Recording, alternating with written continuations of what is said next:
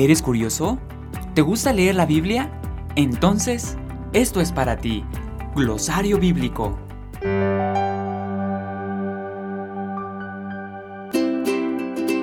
¿Sabías que las Biblias hebreas no contienen una división por testamentos? La razón es porque ellos únicamente cuentan con el Antiguo Testamento.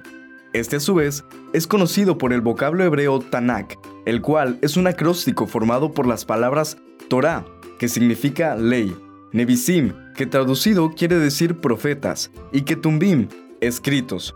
Estas tres palabras representan también a las tres divisiones en que su Antiguo Testamento está clasificado. ¿Ya lo sabías? Recuerda, más datos, mejor comprensión. Esto fue Glosario Bíblico.